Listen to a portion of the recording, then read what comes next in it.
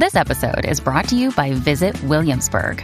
In Williamsburg, Virginia, there's never too much of a good thing. Whether you're a foodie, a golfer, a history buff, a shopaholic, an outdoor enthusiast, or a thrill seeker, you'll find what you came for here and more. So ask yourself, what is it you want? Discover Williamsburg and plan your trip at visitwilliamsburg.com. Dreaming of a better sleep? Tossing and turning is not your destiny. And Ollie is here to help. Ollie invites you to sink into sweet, sweet slumber to improve your mental and physical health and overall wellness. More than just melatonin, Ollie's ingredients help you unwind your mind for a delightfully dreamy drift off. Sleep is on the way at Ollie.com. That's OLLY.com. Welcome to the Grow Your Business and Grow Your Wealth podcast with Gary Helt. Gary is an expert in helping business owners put together a plan that will provide a better future for their businesses, themselves, and their families. On the podcast, Gary interviews other professionals who share his vision, and together they share secrets and strategies any business owner can use to build a better financial foundation for your business and your life. Welcome back to the podcast. This week, my guest is Irene De Jesus with De Jesus Law Group. Welcome. Nice to be here, Gary. So, Irene, tell us, how did you get into law? And then secondly, what made you get into estate and elder care? Yeah, so those are probably really entwined, those two questions, because I used to be a nurse. I don't know if you know, wow, Gary, but I was a nurse for about 30 years. Okay. I look pretty damn good, don't I? Yes, you do. So yeah, I started out, and as you might be able to tell, I originally am from Canada, but I started out being a nurse, trauma, open heart, critical care, wow, ED, you name it. And then I was an executive in healthcare. But my husband, we've been married now for 30 years. And he's always wanted to go to law school. So he went first, and we have two boys, and he went when they were 5 and 6. Okay. So I worked nights in open heart so that he could go. And in his last semester of law school, Gary, he developed a brain tumor on his brainstem. And he was in his 30s. And he was given less than a 1% chance of survival. Wow. And that was whether we did surgery or we didn't do surgery. And so, I don't know, as a trauma nurse and a critical care nurse, everything happens out there, right? It doesn't touch in here, right.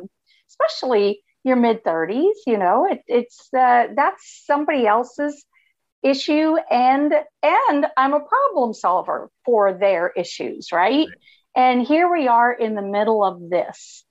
And so the surgeon, we both Hector and I started out as nurses. We've both been nurses for a very long time. That's how we met.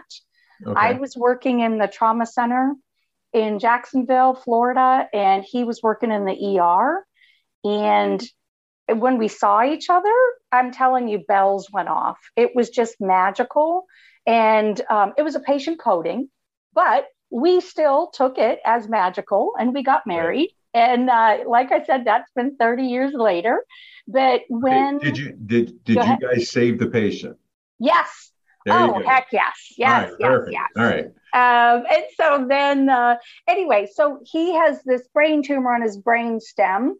We're both very, very deep in the medical community here in Orlando, Florida. And the surgeon basically said to us, look, I can take him in for emergency surgery right now, or I can give you guys 7 days to get your affairs in order. And we had nothing in place. I mean, nothing. We had 2 young children and nothing. And so we decided, all right, you know, we know what emergency surgery looks like. Neither one of us wanted that to be Hector's last experience. So we did. We took the week. We got our affairs in order. We saw a local attorney. And I remember he was asking us questions, but Gary, it sounded like Charlie Brown's teacher. Right. Like, wah, wah, wah, right? Like I just wasn't processing. And I remember 30 minutes later being handed this binder going, okay, great. I'm very detailed and very organized. You might call me a control freak, whatever, OCD, whatever. But what good attorney is not? Right. And so I remember in my list, I had get a plan put in place, right? And so I remember checking that off with this sense of security going, I've gotten that one thing done. And just like most people, I proceeded to put that plan into a drawer and not look at it again until nine years later. And so then getting back to why did I go to law school?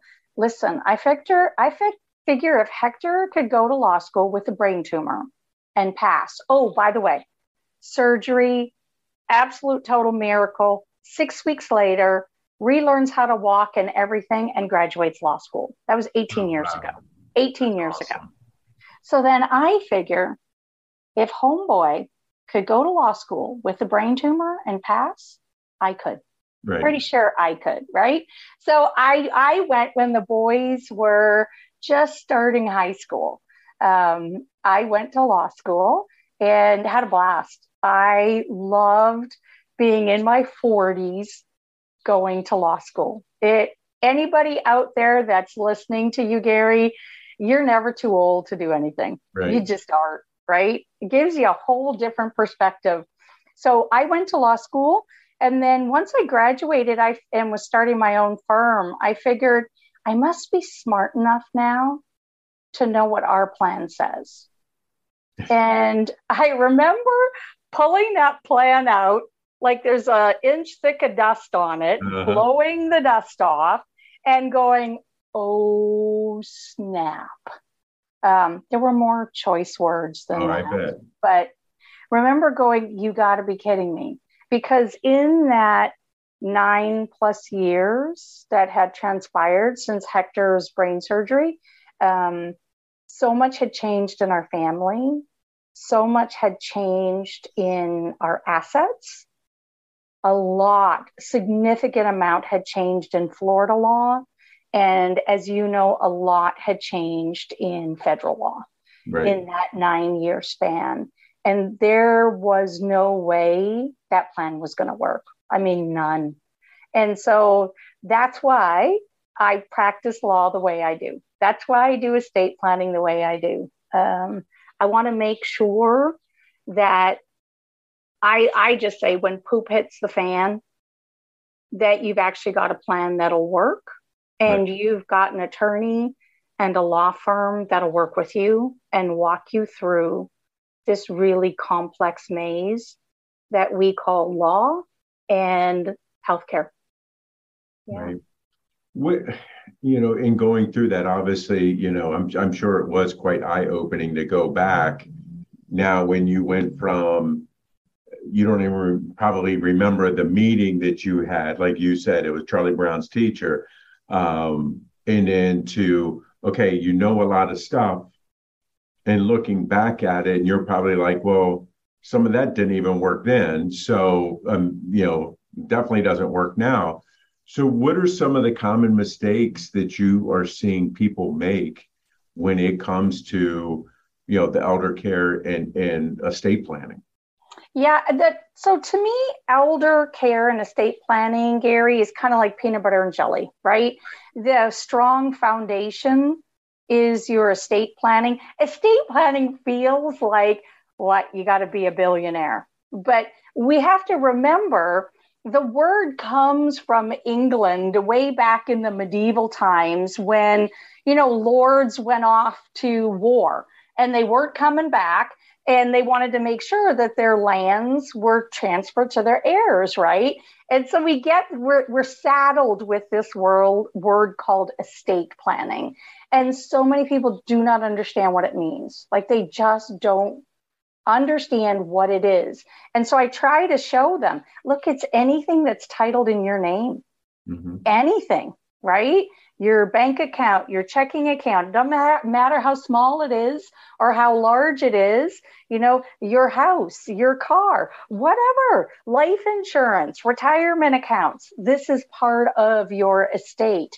And so what I see folks doing that is repeating often many, many times is there's this concept both with the people doing the planning and I think attorneys is it's a one and done, right? This is a one and done thing. When so much in my own experience shows your family status changes. I mean, is it not true that you are either in the middle of something, some big thing in your life, you're just finishing some big thing in your life that you're working through, or you're about to head into some big thing in your life, right? I can tell you in my 59 years, boy, I know that one. That one I know. Yeah. Right. And so to think that a document can span even 10 years, 10, 20, 30, 40, 50 years, it's not feasible, right? Because your family changes, your family dynamics change, your own health changes. Along with that changing is the laws. The laws are changing all the time. And here in Florida, one of those, we kind of feel like here in Florida, we're the senior citizen capital, right, of the whole country, right? And whether that's true or not, it just feels like it. And we also seem to have a high amount of elder fraud, right? And elder abuse. And so we have a very strong lobbying group in Florida, the financial institutions, wanting to make sure that those durable powers of attorney are actually really, really good because, they're relying on them. The financial planners are relying on them. The banks are relying on them. And fraud's happening every day. Accounts are getting wiped out every day. And so part of this thing in Florida is I recommend you really don't have durable power of attorneys that are any older than 4 years old. I really don't, because the law changes so much. It changes so much here in Florida, especially on durable power of attorneys. So that's probably the biggest thing I see is if they do planning, there's likely been an event that made them do the planning, and it's usually children, right? It's usually young children, and they'll get the plan in place. And then, sure enough, something happens right down the road. And I see, as far as elder law goes, I either see an adult child or I see a spouse wanting to come and see me. They're new to me and they're like, Dad or my husband just got a diagnosis of dementia or Alzheimer's, or he's had a stroke, heart attack, Parkinson's, you name it, right? And what do I do? Like, how do I not go destitute? Or the adult child is, how do we take care of the parents? And I'm a 2-income family and I have children of my own. I mean, Gary, I have goosebumps right now because there's such desperation. And when I say, the first thing I say is, sweetheart, can I see your power of attorney? I need to see your durable power of attorney. And more often than not, Gary, it's usually like Moses parted the sea. That's how old it is, right? Or they don't have one. And I'm left with saying, if dad or your spouse doesn't have capacity, then the only option you're left with is guardianship court. And that's very intrusive, very invasive, and very expensive. And as you can imagine, the person is losing all their rights. And who wants to go through that? Especially in Florida, we in the law want to do the least restrictive, and guardianship is not it. But sometimes that's our only option if you haven't kept up with your plans. Yeah. So you use your example there that, if you have a spouse that has dementia or something along those lines, and you're not able to physically care for them anymore because your health isn't the greatest. Right. And you want to put them into an institution that can provide the care that they need, but you don't have something in place, a trust or something else in place, then can you explain what kind of happens there? Because I've seen this happen more times than not. In talking with different attorneys, you get different answers, but I just so Gary, Gary, just because I've been an ER nurse for a really long time, what I've seen over the years is that usually what will get somebody that has this onset of dementia or Parkinson's or Alzheimer's, I mean, you name it, right? Some kind of memory issue. Right. It's not so much that their general health is failing, it's that they fell. I will tell you, number one is they're going to fall, right? And before we even get there, you said something, the spouse's health. Gary, I cannot tell you how many times over the years I've seen that once we call them institutionalized spouse, so that's the sick spouse. Right. Once they get placed into the nursing home, it's not long after that we call them the well spouse or the community spouse passes away because they've not been taking or have not been able to take care of their own health for years. Yep. Absolutely years, right? And they pass away. So let's go back to what gets this person with some kind of Alzheimer's, you name it, what gets them into the healthcare system? It's a fall. Number one, it is a fall. And they break a hip, they fall, they go in the hospital, their portal into the hospital is the ED, right? It's the emergency department. And then they either have surgery or whatever they have done that gets it fixed, but the hospital realizes, look, this is an unsafe discharge. They cannot go home to their home situation. They're going to need to go into rehab and get some care, right? Get some treatment so they can get their energy back up, their strength back up, and hopefully go back home. And then, Gary, I'm sure you're fully aware of this, but I'm going to teach everybody a little bit of law. This is my nursing coming back out in me. But back in 1993, the federal legislature realized there's this crazy imbalance, and we got to somehow fix it. So what am I talking about? Let's pretend, Gary, just go with me on a story here. We're going to take two neighbors, neighbor A and neighbor B. Okay. Neighbor A has got Medicare. Medicare, great national health insurance, right? It is. It's a pretty darn good national health care insurance, right? And they end up having something like, let's say they've got a brain tumor. All right. They have a brain tumor and Medicare looks at it as it's fixable. Okay. We can do surgery, we can do chemo, radiation, you name it, but it's fixable, right? And so Medicare foots the bill. Great. Neighbor B has Alzheimer's, Parkinson's, stroke, you name it, right? And Medicare doesn't deem it fixable. It's not fixable because currently it's not, right? We don't have a cure right now for it. But would you agree, Gary, that they both have something in their brain that shouldn't be there? Mm-hmm. Right? Great. But yet Medicare won't pay for this. So that means you are left to pay for it yourself. Now, here in Florida, the average cost of a nursing home is roughly about 10 grand a month. And that doesn't include, incontinence, diapers, and all that other stuff. Right. It doesn't.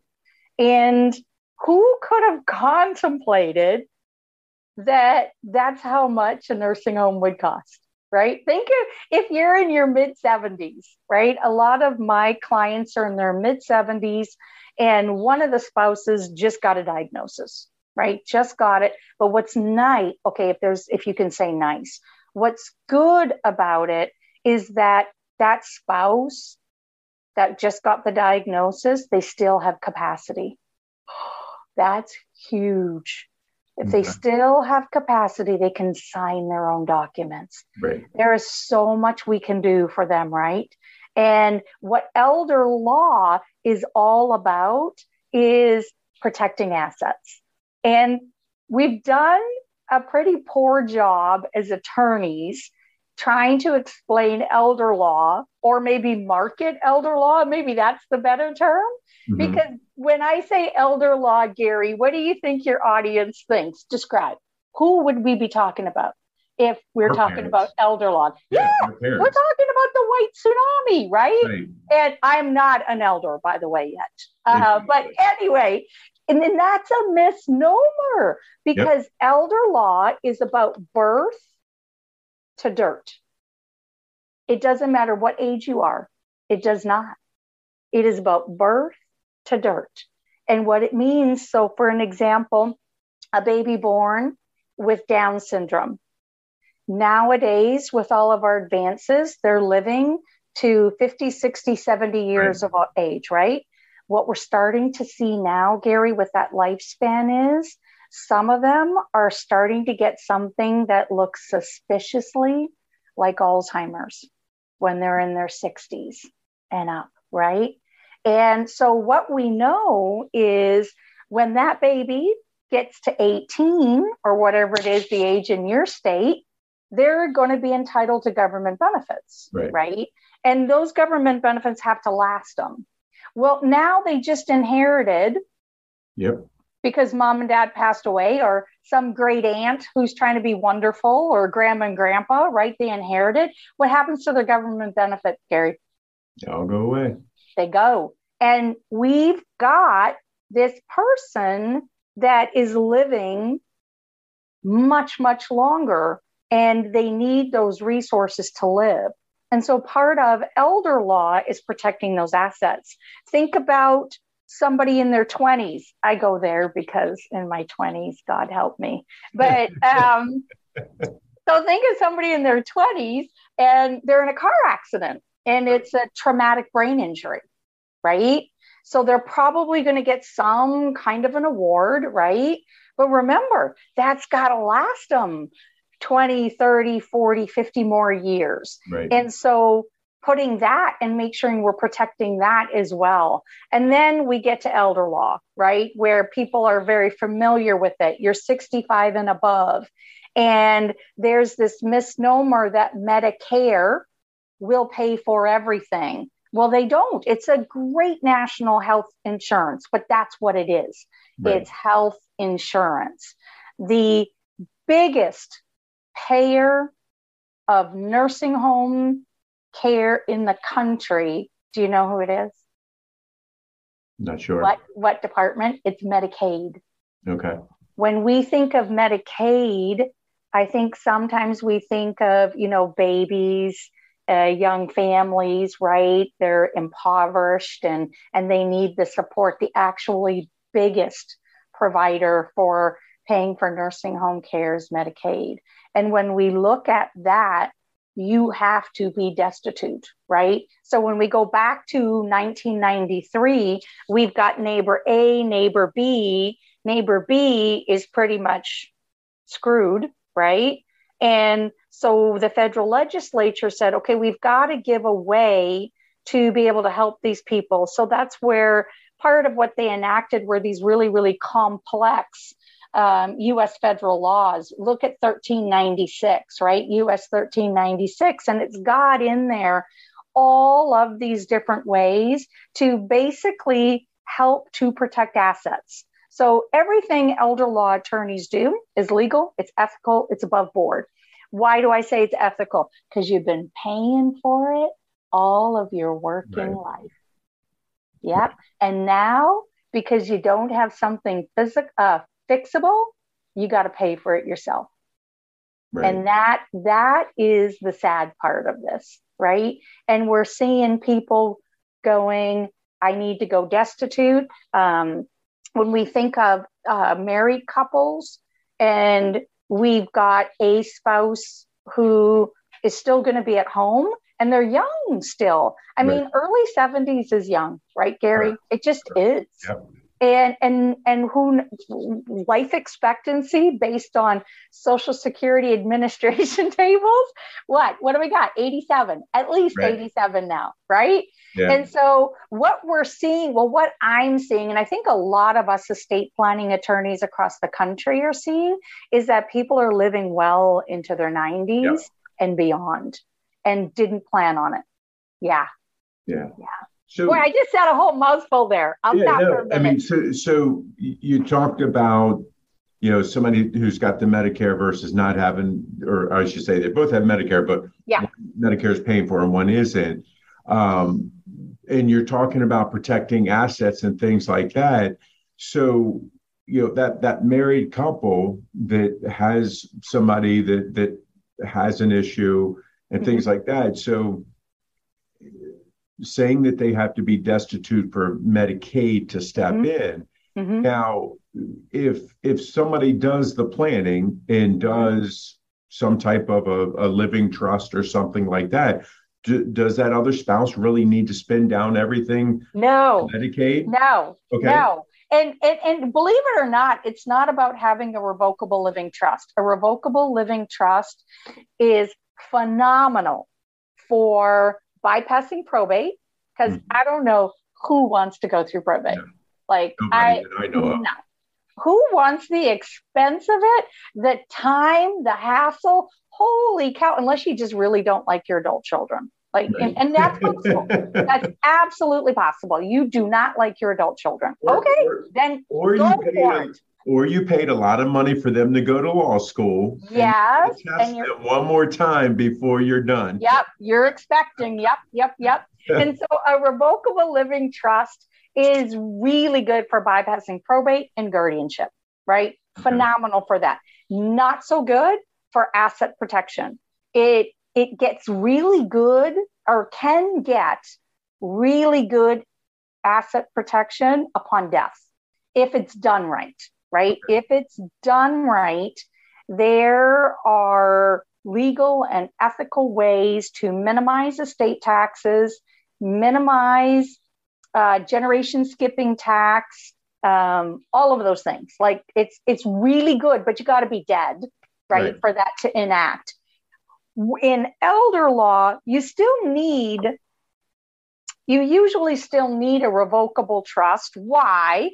Because not likely both spouses will be in a nursing home. It's possible, but for the spouse who's not in the nursing home, you still really want to make sure that they're bypassing probate, right? And guardianship themselves. In asset protection, what we're doing is we're laying a really strong foundation. And if you do it soon enough in this really strong foundation, what do I mean? You've got an enhanced durable power of attorney that will allow for asset protection, right? And it'll make sure that it's got really good language in it in the event of your incapacity to be able to not have to go through guardianship, right? It's got that in it. On top of it, it's got really strong language where you can set up irrevocable trusts, right? Remember there's two big categories of trusts: revocable and irrevocable. And so it's those irrevocable trusts that we need in elder law. And then we're also, when we're looking at all of that, if you do it soon enough, a really good elder law attorney that knows what they're doing, and it's in here in Florida, it is a great state to retire, by the way. And we can protect almost 100% of the assets.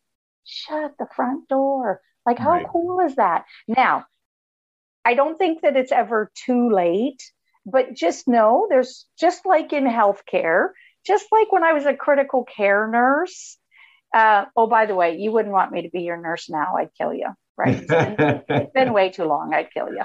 But just like in critical care. But you still got the bedside manner. Oh, there we go. Okay. So, but just like when I was a critical care nurse, there's always pros and cons to everything. Right. So if your blood pressure is tanking and I'm putting you on a medicine to raise your blood pressure, great. It's getting the blood flow to the heart and the brain. Yay. But it's diverting the blood flow from your extremities. You may end up with black toes. Right. You may end up with amputated fingers, right? But it's all about weighing pros and cons. It's about being empowered to know what to do, right? I love that. So when we're looking at elder law, we're going, okay, so here's where we are now. If you're in a nursing home or about to be in a nursing home, we call that crisis planning. Right. Okay. And so those cons are going to be a little bit more aggressive than if you were not in that stage. And so when we're looking at crisis planning, we're probably able to protect between 40 and 70% of the assets. Okay. And so why are we protecting them? We're protecting them because I don't know about you, but I don't want to be in a nursing home. I don't. That is not on my bucket list, No, people. Definitely not. And anybody that I've ever met and that I do elder law planning for, that is not their desires to go to a nursing home. So how do we protect assets so that they can stay at home for as long as possible?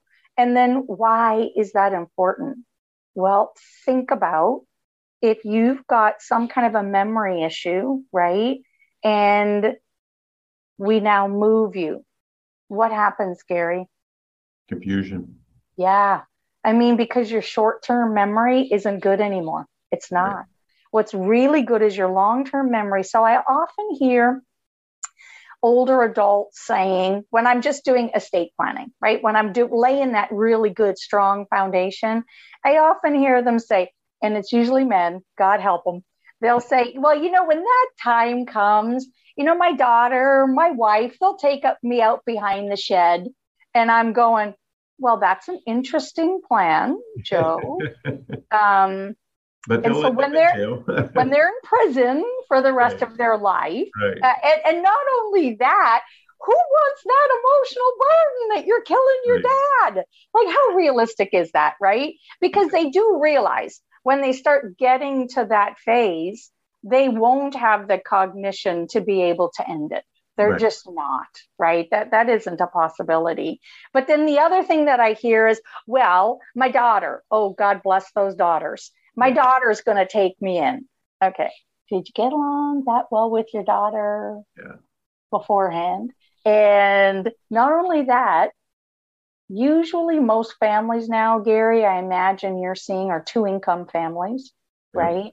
And they have children of their own, whether they're high school or college or whatever, but they got kids of their own and they got a marriage, and trying to have mom and dad or mom or dad come live with them.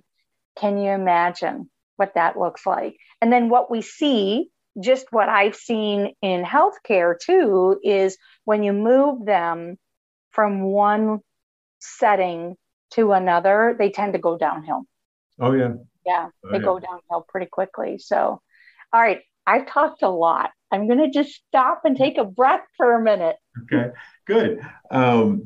You've definitely given the listeners a lot to think about. I mean, I think we could probably go on for about 3 more hours about, the different things that people need to do.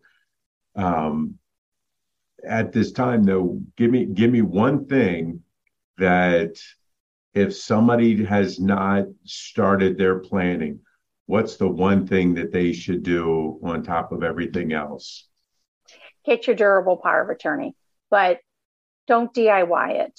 And you laugh. I laugh. No, I laugh. I'm a DIYer. Because I cringe every time somebody tells me that, and it's just like, because I see so many mistakes that people make when it comes to incorporating their business, doing their own taxes, self-diagnosing, what's, their cough or whatever, putting together, some document off of, the you name it. And it's just like, I've had people come in to me, oh, here's my trust documents. Yeah. It's something they did offline. And it's like, well, that's great that you have something, but you're missing. It's not going to work. Like this, and this. Yeah. Have you transferred your assets into the name of the trust? Right. I didn't know I had to do that. Didn't know. That's why you go see a professional to do this kind of stuff. Yeah. You want to try to, do your own electricity at home. That's fine. Okay. No. That's what I was going to say, Gary. Get this stuff done first. Yeah. Before you try to do it, because when something happens, we need to take care of it. So I'm a DIYer at heart. Oh my gosh, I love a good DIY. Like, I have power tools and everything. Okay. I love me a DIY. Right. But the one thing that I will not DIY is the electric in my house. Why? Because I've been electrocuted twice already. Okay. Right. I'm pretty sure the third time won't be a good one. Right. And so that's the one thing I will not DIY. And what I really believe with all my heart and all my experiences, you should not DIY your estate planning documents. Right. Why? Because you never know when poop's going to hit the fan, and you actually have to rely on them. Right.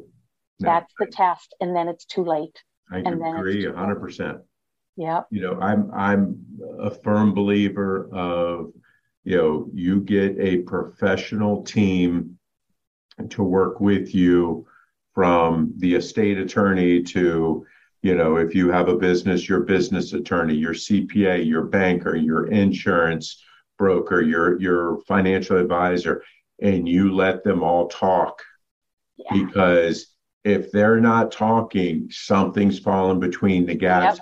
And most of the people in your professional team, they're not going to nickel and dime you from a standpoint. Oh my God, we don't. Like, it's a flat fee, right? We do a flat fee because this is super important. I want to make sure, especially for business owners, that you're meeting yearly, right? Yep. You just, the laws change so much. Your goals change so much. You're probably, who knows what's happening with your business, right? And if you've got a really good estate plan, and as a business owner, I highly recommend that you have a revocable living trust, because it's part of that three-legged stool.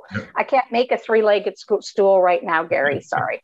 But it's really important part of that three-legged stool. But yes, that everybody's will, and who you're going to hire, make sure that who you're hiring, you interview them.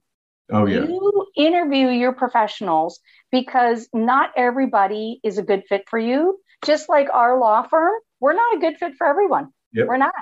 Agree, right? 100%. Yep. Yeah. So. I just look at it so many times, because I know with my clients that I preach this to, it's like, hey, Sally, have you told Irene about, that you sold your house? Right. Or that you bought a new house? Right. Or you opened up, you transferred this IRA, or you did. Exactly. And the answer is always like, well, why do I need to do that? It's like, because you have, this trust in the state plan. Yeah. Why did you pay money? Exactly. Yeah. Why did you pay really good money for a plan that I'm imagining you want it to work when you need it to work, right? Yep.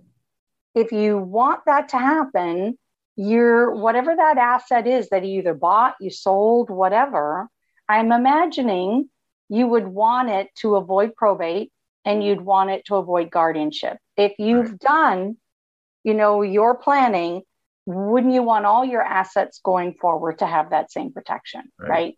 Including your business. Yeah. Right. Yeah. Exactly. I mean, it's one of those things that like you did years ago, and that book went into the drawer. It's like, there shouldn't be any dust on it, because you should be cleaning it off every year and having it examined again. And you don't have to go to law school. Like, you don't have to be the one going to law school, right? Exactly. Yeah. Exactly. So I think that, listeners, if there's anything you get out of this, do the planning and put together the right team to help you be able to continue through life and whatever your plan is, because things are going to change, and we're here to help you make sure that you update these changes so later on you're safe. So, Irene, covered a lot of stuff. What have I not asked you that you wish I had? And I'm sure that list is pretty long because there's so much stuff that we can cover. We're going to have you back for another episode, because I know there's way more that we can continue to talk about. Well, I appreciate that, Gary. I think we covered a lot, though. We really did. I think in the time we had, I think we went pretty deep. So, yeah. Great. So, I mean, if people like what they hear and they want to reach out to you and get some advice from you, how can they reach you?